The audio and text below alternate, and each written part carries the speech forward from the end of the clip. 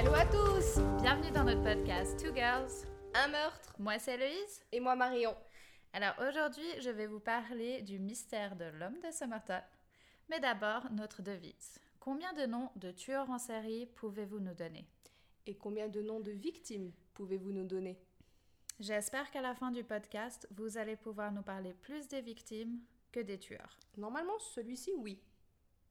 Parce qu'en fait, C'est un mystère. c'est un mystère. Du coup, on sait un peu rien, donc... Vous allez voir, c'est bizarre. Alors, on se trouve à la plage de Somerton, au sud d'Adelaide, en Australie. Le 1er décembre 1948, à 6h30 du matin, la police est contactée après la découverte d'un corps sur la plage. L'homme a été retrouvé allongé dans le sable, son dos contre le mur, les jambes tendues avec les pieds croisés. Donc forcément, la première théorie avancée, c'est qu'il est mort pendant son sommeil. Parce qu'il a l'air d'être posé vraiment dans une position chill. Et en plus, autour de lui, il n'y a pas, genre le sable n'est pas très... Il n'y a pas de marque de combat ou de machin, quoi. Exactement. Donc vraiment, ils disent tout de suite, il doit être mort pendant son sommeil. On commence par parler des effets personnels qu'il avait sur lui. Donc, il avait une cigarette cachée sous le col de sa veste. Ok. Un billet de train de Adelaide à Henley Beach qui n'a pas été utilisé. Un billet de bus qu'on ne sait pas si le billet de bus a été utilisé ou pas. D'accord. Mais tu sais, c'est très spécifique tout ce que je vais dire. Non mais ça me fait rire. On ne sait pas s'il a été utilisé ou pas. Donc en fait, il n'a pas pointé, en gros, c'est ça? Bah, c'est ça. Visiblement, les billets de train, j'imagine que tu dois les pointer Mais pas à le billet l'époque, de... et j'imagine que le billet de bus, sans doute que non. Ouais, donc je pense que c'est ça, en fait. C'est que là, sans doute, les billets de bus, Là-bas, tu les pointais pas. c'est comme ici, tu Ok. pointes pas, et du coup, ils savent pas. Ok. Il avait un peigne fabriqué aux États-Unis, Ok. du chewing-gum, un paquet de cigarettes Army Club qui contenait 7 cigarettes d'une autre marque, la marque Kensington. Ok. Donc ça, c'est bizarre. Ouais. Et un paquet d'allumettes. Pour allumer ses clopes. Voilà, Et du chewing-gum pour pas puer de la gueule. exactement. Ok. Et un peigne pour se faire joli. Mais du coup, par contre, la cigarette cachée dans son col de sa veste, on sait pas la marque. On sait pas si c'était Army ou... Non, Kensington. ça, ils n'ont pas spécifié quelle marque c'était. Ok. Suite à la découverte du corps, les policiers lancent tout de suite un appel à témoins. Donc, il y a plusieurs témoins qui viennent s'avancer. Donc, il y a un homme qui dit qu'il a vu l'homme allongé dans la même position en début de soirée. Ok. Il y a un couple qui dit qu'ils l'ont vu vers 19h. L'homme aurait étiré son bras et celui-ci serait retombé comme s'il n'avait pas de force. Donc, il était déjà visiblement dans le mal à 19h. Ouais, mais il était encore en vie. A priori. Mais les gens se sont pas inquiétés. Non. D'accord. Bon, 1948, hein. 1948, et puis après aussi, j'ai envie de dire, tu vois un homme un peu KO sur la plage, moi aussi instinctivement je me dis, sans doute qu'il est bourré, je sais pas si je vais aller vers lui, tu vois. Ouais. Genre personnellement, je pense pas que j'irais, oui ça va, tu sais, je me dirais, genre en même temps, t'es affalé sur une plage, c'est que t'es ivre mort, enfin... Oui, c'est vrai qu'en général, tu vas pas. Enfin, C'est ça. Tu te dis parce que justement, s'il va bien... Ouais. Voilà. Ouais. Il y a un autre couple qui l'ont vu entre 19h30 et 20h, et eux ils disent qu'ils ne l'ont pas vu bouger, et qu'ils ont justement percuté là-dessus, ils ont trouvé étrange parce qu'il y avait énormément de moustiques. Donc ils étaient là, ouais c'est quand même bizarre, parce que là du coup le mec il doit se faire ravager par les moustiques, et il bouge pas du tout. Mais là, par contre, là, je serais peut-être allée le voir, tu vois. Voilà. Mais encore une fois, eux ils disent qu'ils sont pas intervenus parce qu'ils pensaient qu'il était soit endormi, soit bourré. Ouais. Bon, Donc ils ouais. sont pas allés. Ouais. Et un dernier témoin dit avoir vu l'homme qui observait le corps depuis les escaliers. Donc ça, encore une fois, on ne sait pas qui c'est. On n'a jamais retrouvé cette personne. Attends, j'ai pas compris ça. Donc il y avait une personne qui était sur la plage, Ouais. a dit qu'il voyait un autre homme regarder le corps de l'homme de Somerton depuis le muret, en fait, les escaliers depuis le muret. Ouais. Glauque. Ouais, vraiment glauque. Donc apparemment, quelqu'un l'observait, a sans doute dû voir qu'il était mort ou mourant. Ah, glauque. Et n'a rien fait. Il n'avait aucun papier d'identité sur lui. Donc un John Doe. Exactement.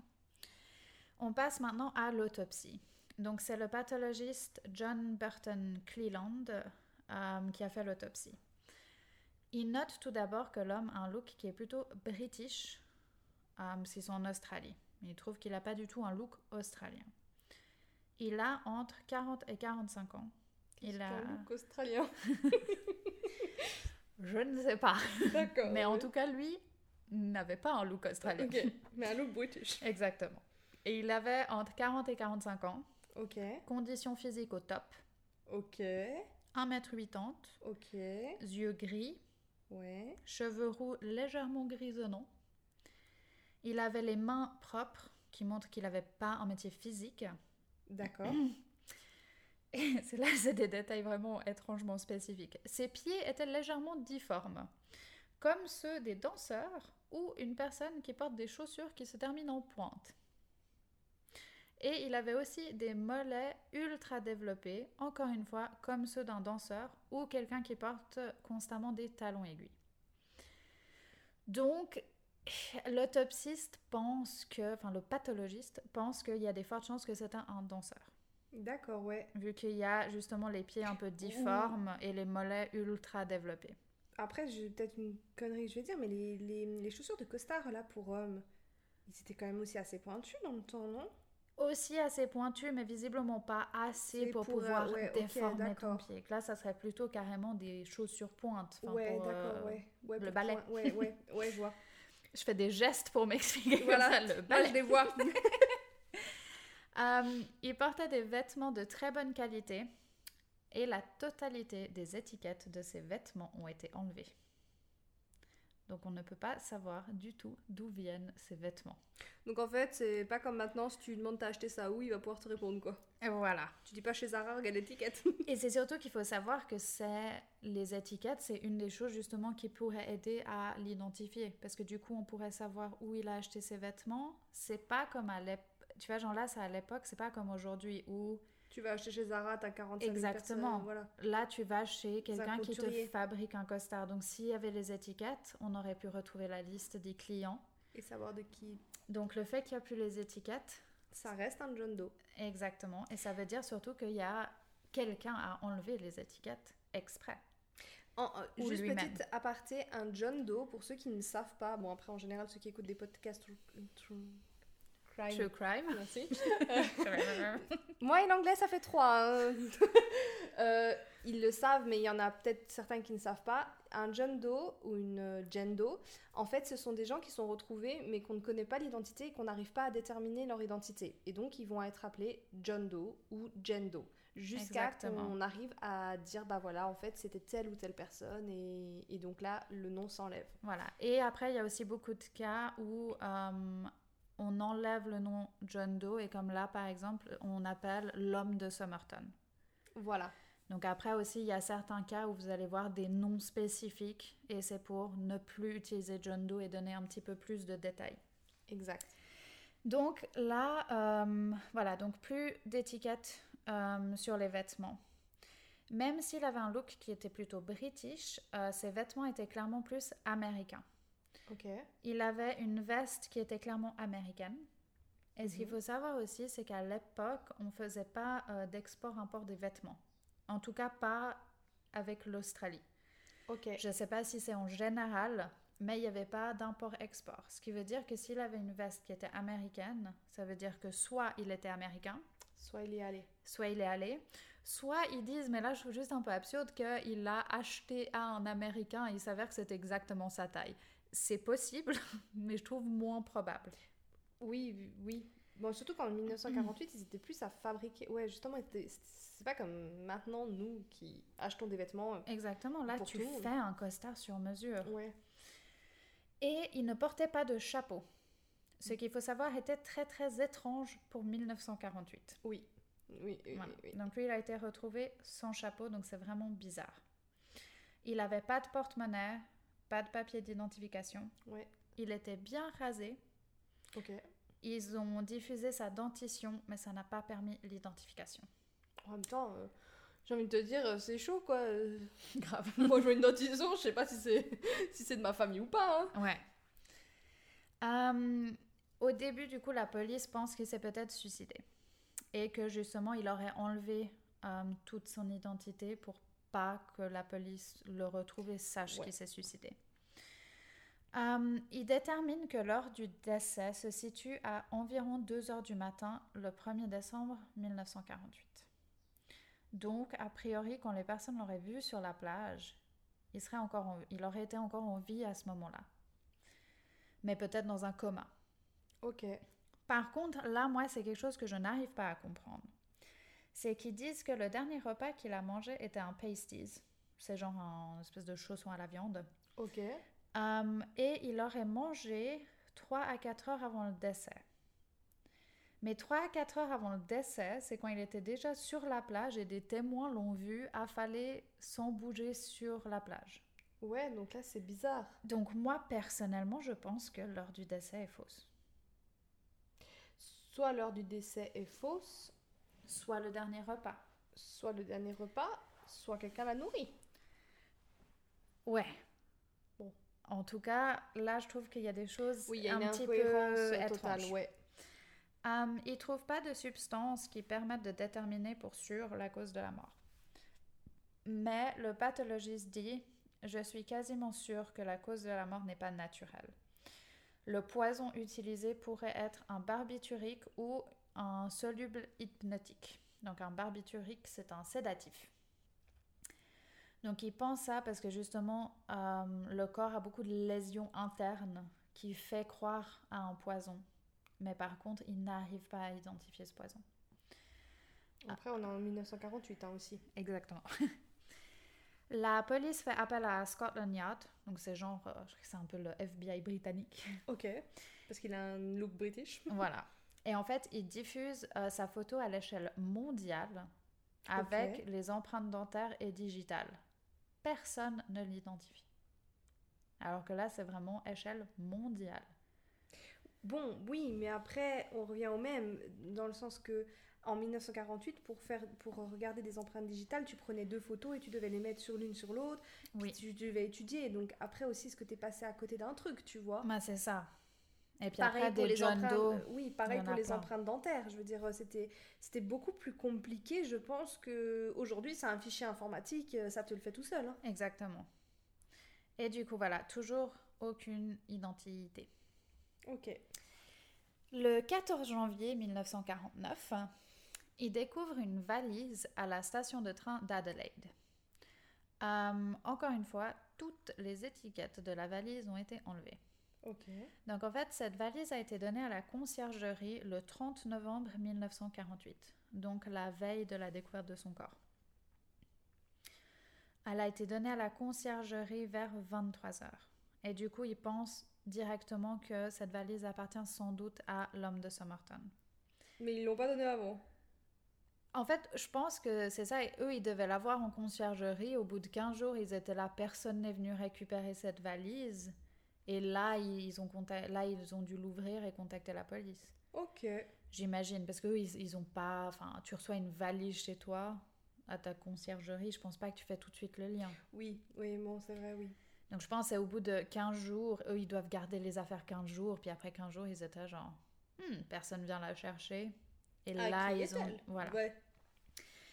Alors dans la valise, ils ont trouvé une robe de chambre à carreaux rouges, taille 7, des chaussons rouges en feutre, il aimait bien le rouge.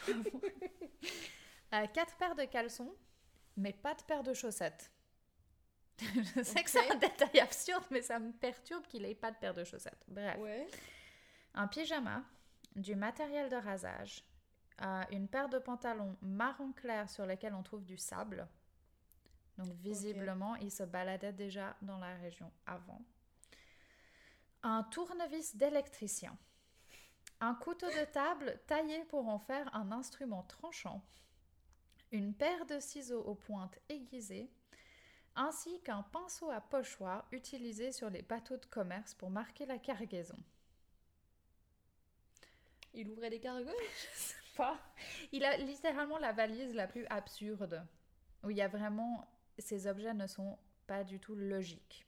Bah, pas du tout logique, oui. Non, enfin, tu peux faire beaucoup de choses avec tous ces trucs-là, mais c'est vrai que oui, c'est... Ouais. C'est étrange comme combinaison de choses. Oui, oui. Il avait aussi du fil de couture de la marque Barbour. Et ça, c'est une marque qu'on ne peut pas acheter en Australie. Ok. Et il a utilisé ce fil pour réparer ses vêtements. Donc ça aussi, du coup, on peut être sûr que c'est sa valise. D'accord. Du coup, encore une fois, on pense clairement qu'il ne vient pas d'Australie ou là, qu'il a voyagé ailleurs. Il pense avoir trouvé une piste quand il découvre le nom T. Keane sur une des cravates et sur un sac à linge. Mais sur le sac à linge, Keane est écrit sans E. Donc sur la cravate, c'est K-E-A-N-E et sur le sac à linge, c'est K-E-A-N. Et il trouve aussi des notes de blanchisserie. Donc là, c'est un peu la première vraie piste qu'ils ont. Ils se disent, ah ok, le mec, il doit s'appeler T. Keane. Et note de blanchisserie, on va réussir un peu à trouver une piste. Mais la police y pense vite. Mais pas joyeux. Mais pas joyeux. La police pense qu'en fait, c'était peut-être volontaire. Qu'il a retiré en fait toutes les identifications et laissé uniquement T. Keane pour le mener sur une mauvaise piste. Parce que vu que c'est écrit différemment sur deux objets, j'ai envie de dire, t'écris pas faux ton propre nom. Non, vraiment pas. Voilà, donc il pense que c'est possible qu'en fait il a tout retiré et il a juste écrit ça sur deux objets pour que justement on cherche quelqu'un d'autre. Et puis les... Ouais, mais attends, là ce que tu es en train de me dire, c'est que le mec en fait il a monté un coup de malade. Oui, moi je pense qu'il a monté un coup de malade. Continue ton histoire. Continuons là-dedans. Les notes de blanchisserie, la police n'arrive pas à savoir d'où ça vient. Ils ont essayé de contacter énormément de blanchisseries. Ils ne trouvent personne en fait qui dit que... Que oui, il y a bien eu un Keane qui est venu quoi. La police continue son enquête donc sur le T. Keane et ils regardent en fait s'il y a quand même quelqu'un de ce nom qui aurait disparu dans les pays anglophones. Mais forcément, ils ne trouvent personne au début. T'as dit au début. Au début.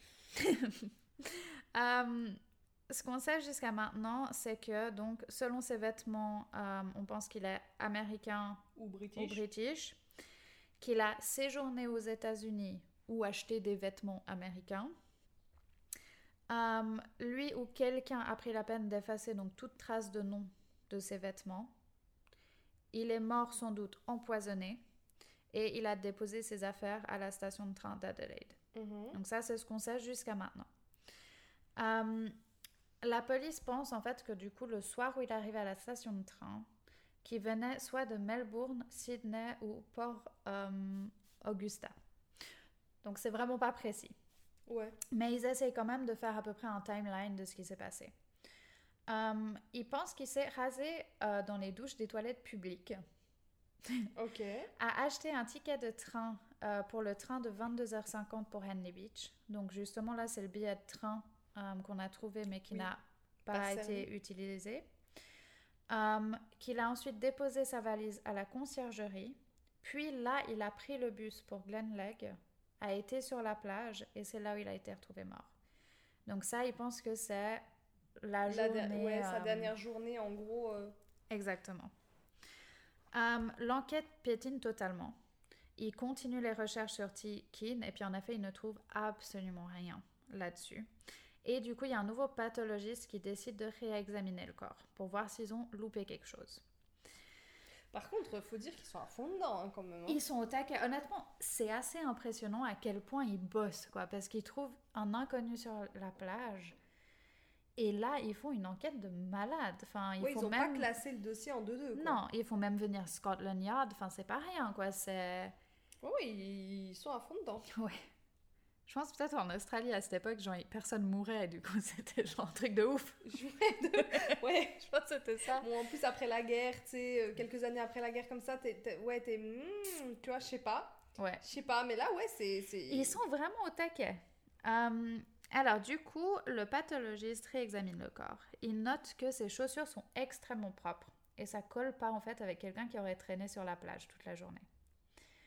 Donc, il pense que le corps aurait sans doute été amené à la plage alors qu'il était déjà mort ou empoisonné. Mais ça veut dire que des témoins auraient pu voir ça. Oui. Mais il n'y a pas. Mais il n'y a pas.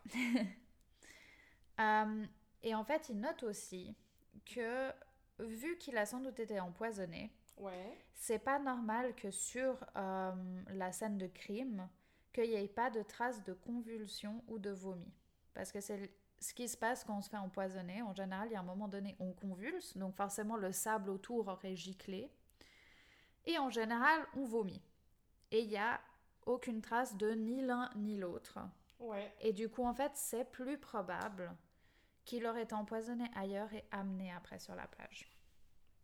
Donc pas tout seul. Donc pas tout seul. Donc pas suicide. Exactement. Ou pas suicide, tout seul, quoi. Mais sans doute meurtre. Ouais. Pendant la réexamination du corps, il découvre un petit bout de papier cousu dans la doublure de sa veste. Donc la fameuse veste américaine. Exactement. Mais à l'intérieur d'une doublure, il y a un petit bout de papier. C'est un petit bout de papier qui a clairement été déchiré d'un livre. Et dessus, c'est noté « Taman Shud », ce qui veut dire « ça c'est terminé ». Ok. C'est déjà une chose étrange. Alors déjà, Taman Shud, pour dire ça c'est terminé, c'est d'où tu sors ça? Taman Shud, c'est du perse. Ok. Ah, donc je vais l'expliquer. Tu traduis en fait. Ok, d'accord. Oui. En fait, c'est donc le papier vient du livre Le Rubaiyat de Omar Khayyam. C'est un livre de poésie perse. D'accord. Et en fait, le Taman Shud, c'est la dernière ligne du dernier poème du livre Rubaiyat. Ok, qui veut dire ça c'est terminé. Ça c'est terminé. Ok.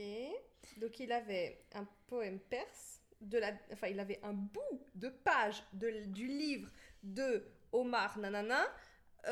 Cousu dans la doublure de sa veste. Moi, c'est ça qui me perturbe, c'est que c'était cousu dans la doublure de sa veste. C'était pas juste « Ah, j'ai ça dans une poche ». C'est que j'ai décousu un bout de ma veste, je l'ai mis dedans et j'ai recousu un bout de ma veste. Donc c'était important.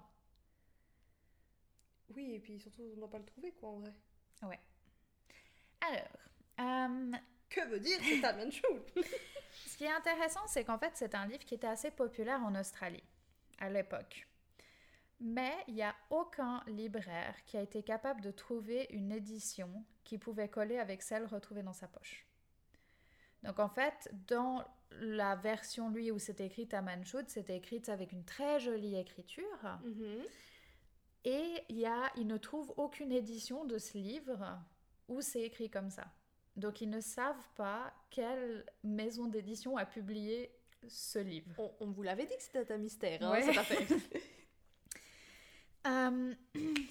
Et ben voilà, encore une fois, l'enquête piétine totalement. Mais le pire, c'est qu'il trouve à chaque fois un petit truc, à chaque fois, il trouve un petit quelque chose, mais qui amène rien, en fait. Exactement.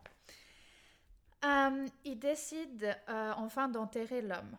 Ça faisait suffisamment longtemps, et puis ben voilà, forcément, le corps, au bout d'un moment... il se dégrade. Voilà. Du coup, il décide de l'enterrer. Mais avant, ils prennent quand même la peine déjà de l'embaumer. Donc, pour ceux qui savent, embaumer, ça détruit certaines preuves, mais ça en conserve d'autres beaucoup plus longtemps. Parce qu'en fait, ça enlève tous les liquides de ton corps, puis ça te le remplace par une espèce de gel. Ouais. Donc, ça le permet quand même, sur certaines preuves, d'être conservé plus longtemps.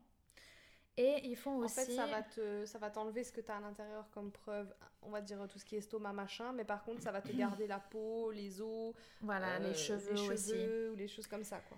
Donc, pour la suite, pour de l'ADN, c'est cool. Ils font aussi des moules de son visage et de son torse. Putain, mais ils sont vraiment au taquet de chez taquet. Ils sont au taquet, c'est incroyable, je trouve. Et du coup, ils l'enterrent sur une tombe forcément qui n'est pas du tout marquée. Ouais. Et ils trouvent régulièrement des fleurs sur cette tombe. Mais ils n'ont jamais vu personne les poser. Mais là, ça devient creepy. Là, ça fait un peu fantôme, tu sais. Ouais, non, ça devient creepy, surtout glauky creepy, quoi. Ouais. Bon, après, tu peux me dire, c'est peut-être quelqu'un qui se dit, bah voilà, il a personne, et puis, ben... C'est possible. C'est aussi de la sympathie, tu vois. De l'empathie et de la sympathie. Moi, je pense que c'est quelqu'un d'autre. Parce que moi, je connais l'histoire. Vas-y, continue. Parce que là, j'ai besoin de savoir. Oui. En juillet, 8 mois après le début de l'investigation, il y a une nouvelle piste avec le livre qui se précise. Ce fameux Tamanchou. Tamanchou, donc du Rubaiyat. Ouais.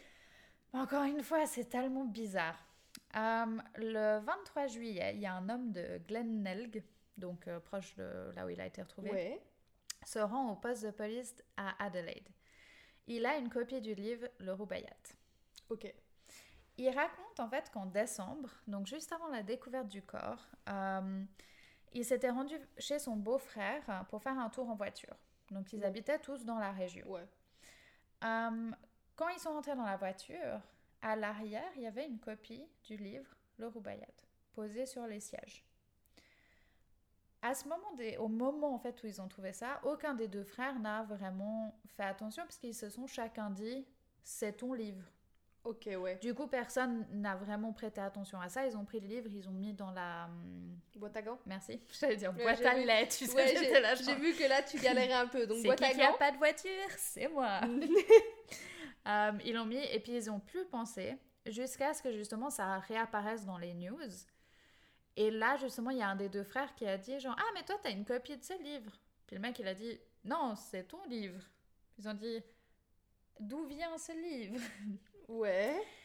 Heureusement, ils l'ont gardé. Le livre était resté dans la voiture. Et ils ouvrent, à la dernière page, le Tamanchou est déchiré.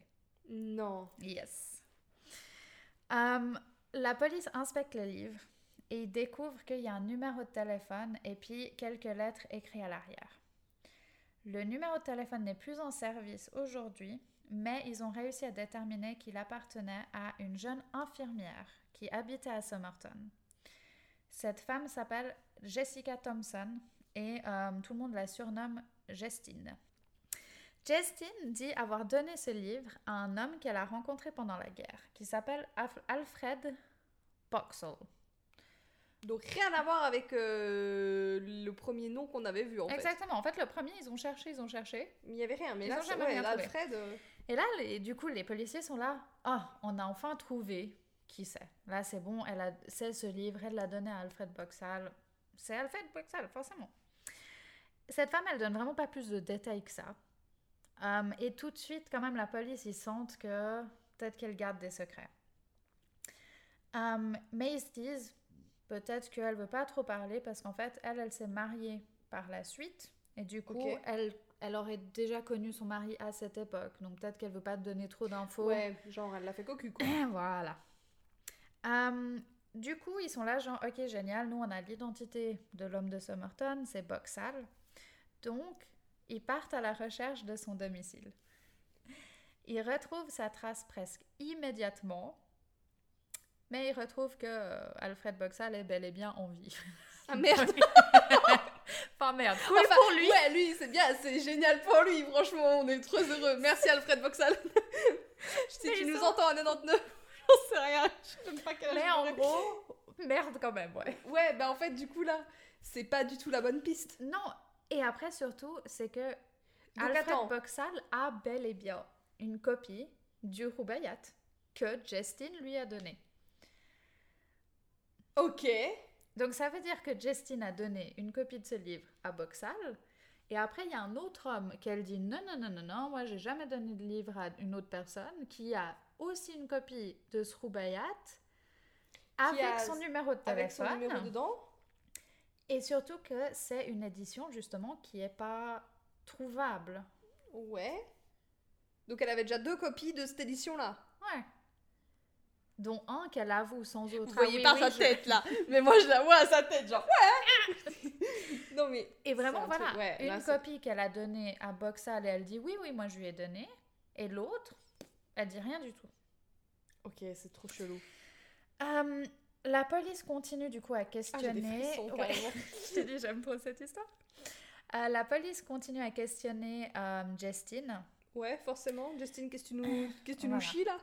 Et en fait, ils décident de lui montrer les moules qu'ils ont fait de son visage. Et ça, c'est glauque quand même. C'est quand même glauque. Et quand Justine les a vus, elle semblait totalement abasourdie et a failli tomber dans les pommes. Ok, donc elle le connaît. Et elle a dit « Je n'ai jamais vu cette personne, je n'ai aucune idée de qui c'est. » Bon, après, ça dépend la gueule... Enfin, désolée, mais ça dépend aussi la gueule du moule. Hein. On va mettre du coup sur Instagram, en fait, les photos... Oui, parce que nous allons faire une page Instagram. Voilà. Petit update. Et je vais vous mettre les photos, en fait, du moule. Du moule. Et non, c'est un moule totalement normal. Hein, okay, ça fait pas peur. C'est juste un moule blanc, comme ça, en plâtre. C'est pas flippant, c'est pas... Genre, si tu connais pas la personne, il n'y a pas de raison de tomber dans les pommes quand tu vois ça. C'est vraiment... C'est un moule, quoi. C'est un moule de son visage. Enfin, genre, il y a vraiment pas... Ouais. Il n'y a pas de quoi. Alors, la police décide donc de réexaminer le livre. Et puis, en fait, en regardant sous différentes lumières aussi, ils trouvent qu'il y a une série donc, de 5 lignes de lettres, certains barrés avec des X. Donc, c'est du code. Mais le code n'a jamais été déchiffré. Donc un peu comme le Zodiac, quoi, là. Exactement. Mais attends, donc Justine, là, ils l'ont laissé genre tranquille. Ouais. Genre la nana, je le connais pas, je suis les pommes, j'ai 2 éditions d'un livre presque jamais vu, mais c'est pas grave. Ouais, ils l'ont laissé. Ok, d'accord. Normal. Ouais, ok. Ça m'énerve. Ouais, moi aussi. Donc le code n'a jamais été déchiffré. Et là, en fait, c'est la fin de l'enquête officielle. Justine est morte quelques années plus tard, sans jamais parler à la police. Et le pathologiste, donc, qui s'occupait du cas, conclut « Je n'ai jamais été capable de donner l'identité de cet homme, ni de savoir comment il est mort. » L'affaire est toujours ouverte. En 2021. Oui. Ok. Il y a des nouveautés. Bref. Les théories. Donc la théorie en fait la plus répandue, c'est que c'était un espion. Déjà, on est peu de temps après la guerre, mais aussi la région où il a été retrouvé, c'est un endroit assez prisé des espions. Je sais pas comment vraiment expliquer ça. C'est Saint-Tropez des espions, quoi. Il y avait une mine d'uranium et aussi Woomera, qui serait un site top secret servant de base de lancement de missiles et de centre de renseignement. D'accord, ouais. Donc visiblement un endroit quand même... Où on se réunit, quoi. Il y aurait des trucs à faire si t'es un espion. Petite affaire, quoi, d'espion, voilà. D'accord. En plus, l'homme à qui Justine a donné le livre, donc Boxall, il faisait aussi partie de l'armée. Il était dans une unité d'opération spéciale. Et ce qui est vraiment étrange, c'est que ce mec a gradé 8 rangs en 3 mois.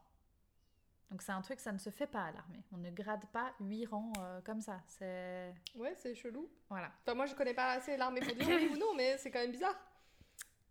C'est comme en gros, si tu rentres dans une entreprise en tant que salarié, tu finis PDG, quoi. Voilà, en 3 mois. Si seulement. Donc, on pense que c'est possible qu'en fait, ils étaient espions, les 3. Ouais. L'homme de Summertall, Justine et Boxall. Et qui se parlaient par ce livre, quoi. Exactement. En fait, par code. Okay. Donc, en fait, justement, pour parler de ce livre... Je suis en train de spoiler tout le truc, là, depuis avant, moi, je nique. Il y a des livres, justement, qui sont utilisés par des espions pour envoyer des messages. Ouais. Donc, chaque personne a un livre spécifique d'une édition spécifique. Et souvent, ce qu'ils aiment faire, c'est trouver justement soit des éditions qui ont été très peu publiées, donc là, ça serait visiblement le cas, soit des éditions de livres qui auraient des erreurs. Comme ça, genre, c'est des livres où en fait, il n'y en a pas beaucoup en circulation. C'est ça ce qu'ils cherchent. Les grands collectionneurs de livres, là, ils doivent se dire, mon Dieu. Et du coup, ils utilisent ces livres pour s'envoyer des codes. Donc comme ça, ils disent par exemple 3e page, 4e lettre. Et comme ça, en fait, eux, ils reçoivent juste genre une série, genre 3, 4, nanana. Puis eux, ils peuvent ouvrir le livre et puis reconstituer des mots. Ok. Donc, le Rubaiyat pourrait être un de ces livres. Oui, mais la version donc de ces 3 personnes-là, pas la version officielle qu'on voit tout partout. Exactement, parce que c'est vraiment... À chaque fois que forcément qu'on imprime un livre, la page, je sais pas, genre 7 va pas correspondre à chaque fois au même texte. Oui. Vu qu'à chaque fois, la mise en page, elle change.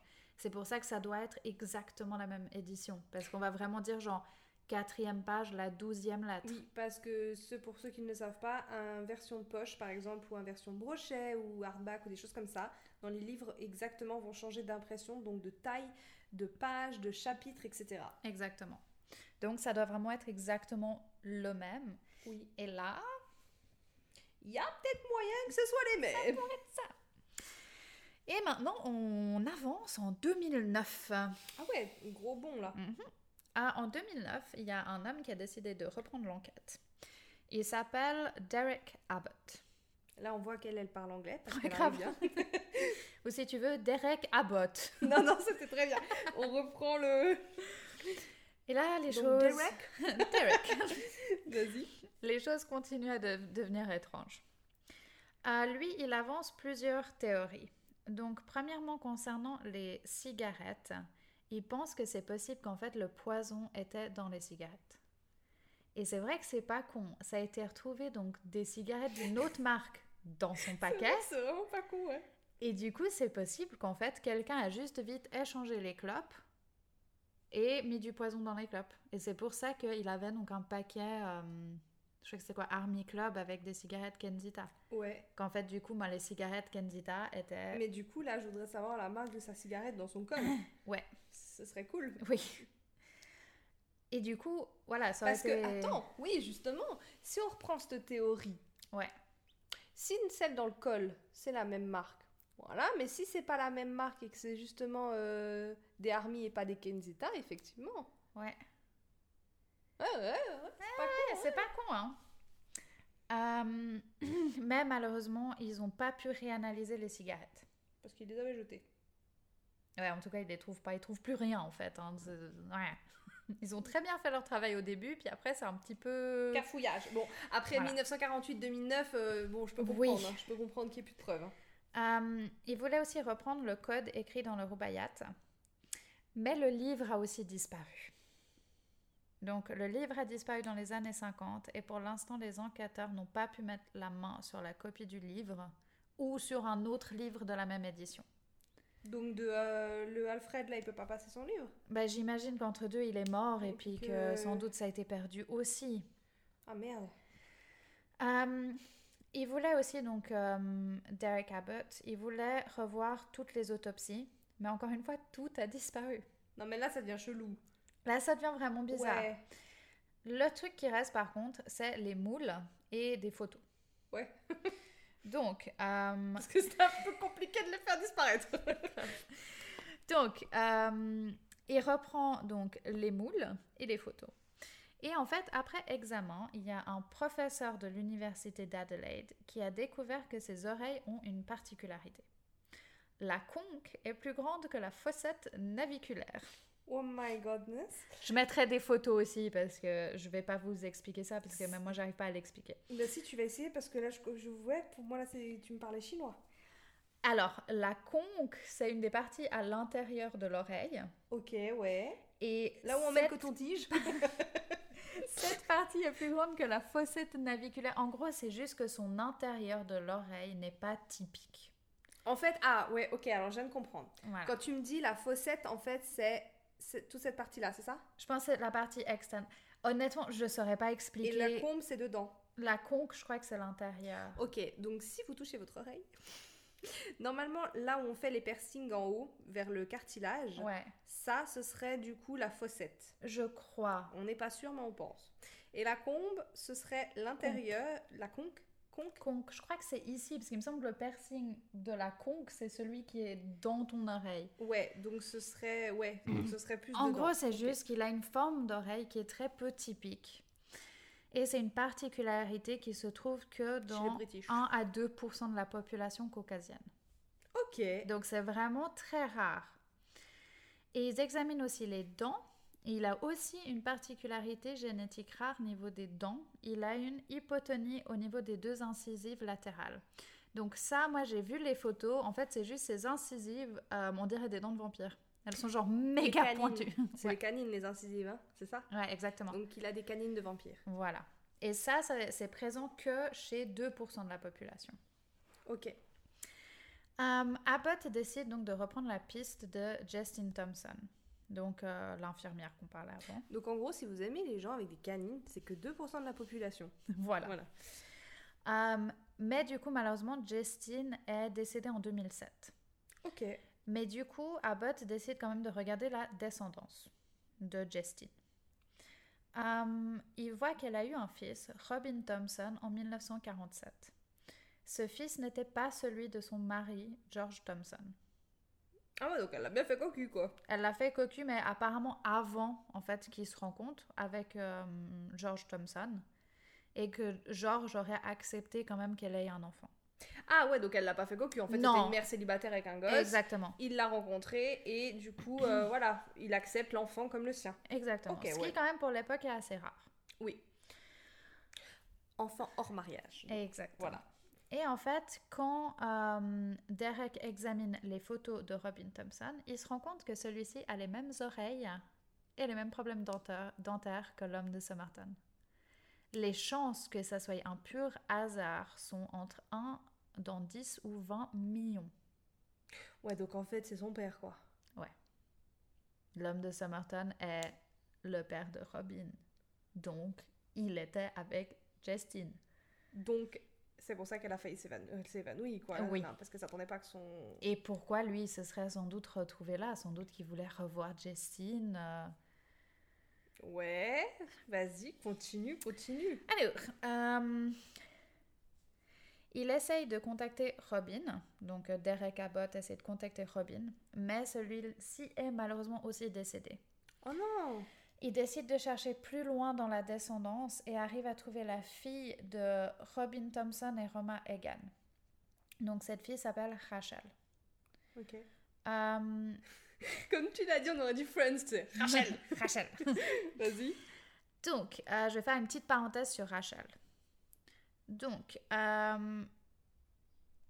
ça pourrait donc potentiellement être la petite fille de l'homme de Somerton. Oui. Derek décide donc de la contacter. Rachel a été adoptée et vivait en Nouvelle-Zélande. Quand elle est à l'université, elle a appris en fait qu'elle était adoptée et a pris contact avec sa famille biologique, donc Roma Egan et Robin Thompson. Mais Robin était mort. Exactement.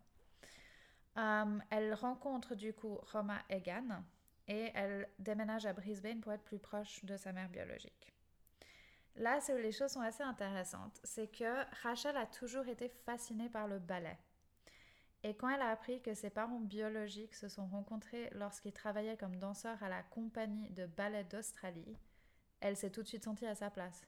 Donc c'est toujours un de ces trucs assez étranges où du coup Rachel qui était adoptée, personne dans sa famille n'avait le moindre rapport avec la danse. Et elle retrouve sa famille biologique qui sont danseurs et qu'on pense que l'homme de Somerton était aussi un danseur. Oui.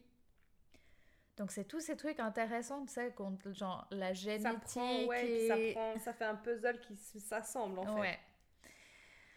Mais, c'est ça, je le sens, là, je le sens arriver. Alors, Abbott décide de rencontrer Rachel pour en savoir plus. Ils se rencontrent en 2010 à Brisbane.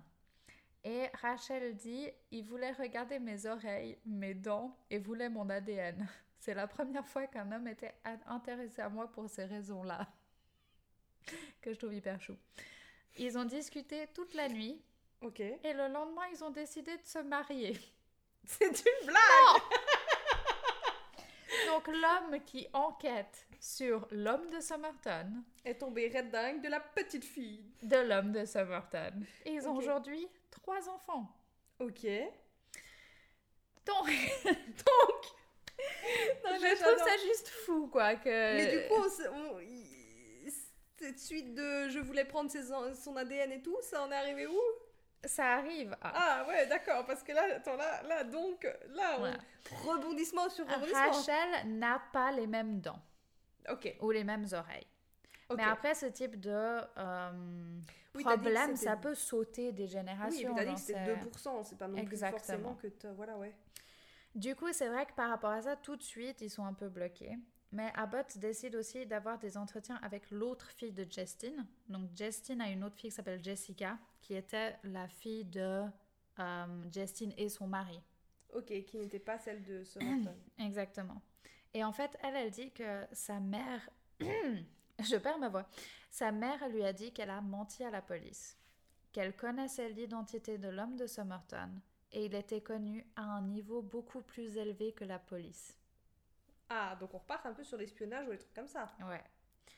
Cette fille pense aussi que sa mère aurait pu être un espion. Parce qu'elle était très intéressée par le communisme, qui apparemment dit que ça était un espion, ça je trouve un peu bizarre, mais bref. Et elle parle couramment le russe, mais a toujours refusé de dire pourquoi, comment et où elle a appris à parler russe. Ouais, là c'est un peu chelou quand même. Ouais. Parce que je sais pas, toi tu parles anglais, tu vas pas venir... Non, je ne peux pas Je ne sais pas. je ne t'expliquerai pas pourquoi. C'est pire chelou. Oui. Et le 19 mai 2021, oui, ils ont exhumé le corps de l'homme de Somerton. Ok, il en reste quelque chose? Il en reste quelque chose. Et là, ils sont en train d'essayer d'extraire l'ADN pour pouvoir connaître son identité. Mais pour l'instant, ça reste un mystère.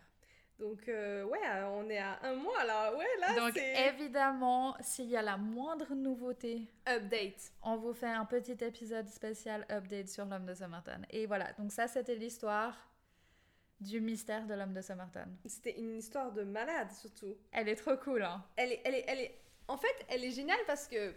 Enfin, elle est pas géniale parce qu'en vrai, il y a une victime dans le truc. Mais c'est juste que c'est hyper farfelu, ça part dans tous les sens. Et en même temps, ils ont vraiment fait le nécessaire pour essayer. Ils ont vraiment tout fait. Et là, ils font encore aujourd'hui. Et si on a de la chance et il y a encore de l'ADN viable, ouais. Ben peut-être d'ici quelques mois, on aura plus de réponses. Ce qui est génial. On espère. On espère quand même là, parce que là, ce serait bien. Parce que si, faut se dire pour la personne, ce serait bien qu'elle meure pas. Enfin, quand tu meurs en John Doe, c'est quand même horrible. Oui. Faut que là, quelqu'un puisse au moins savoir qui c'était. Voilà. Exactement. Ouais, mais en tout cas, alors vraiment, waouh. Super pour moi qui la connaissais pas, incroyable. Oui. Trop bien. Dites-nous en commentaire si vous la connaissez ou pas. Exactement. Est-ce que vous avez pensé, puis si vous avez d'autres théories que la théorie de l'espionnage. Exact. Et puis, du coup, on va revenir à notre devise, qui est... Combien de noms de tueurs pouvez-vous nous donner? Et combien de noms de victimes pouvez-vous nous donner? Là, logiquement, il n'y a pas de raison que... Oui. Voilà, bon, là, normalement... En même temps, vous n'avez même pas le nom de la victime j'allais non dire. Plus. Donc... Là, vous allez venir John Doe. Voilà. Mais là, au moins, il y a quelque chose. Exact. Donc, on est très contente de ce petit podcast. On se revoit très vite. Exactement. Pour un nouveau podcast. Oui. Et puis, du coup, avec des nouvelles histoires de victimes où on fera, du coup, leur témoignage.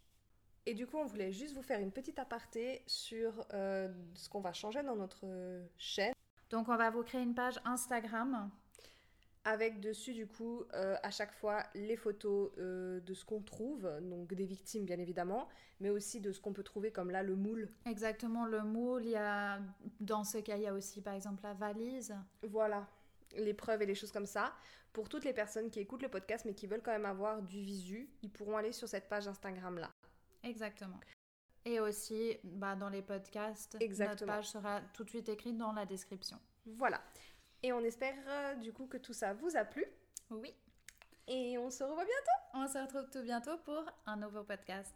Allez, ciao ciao. Ciao.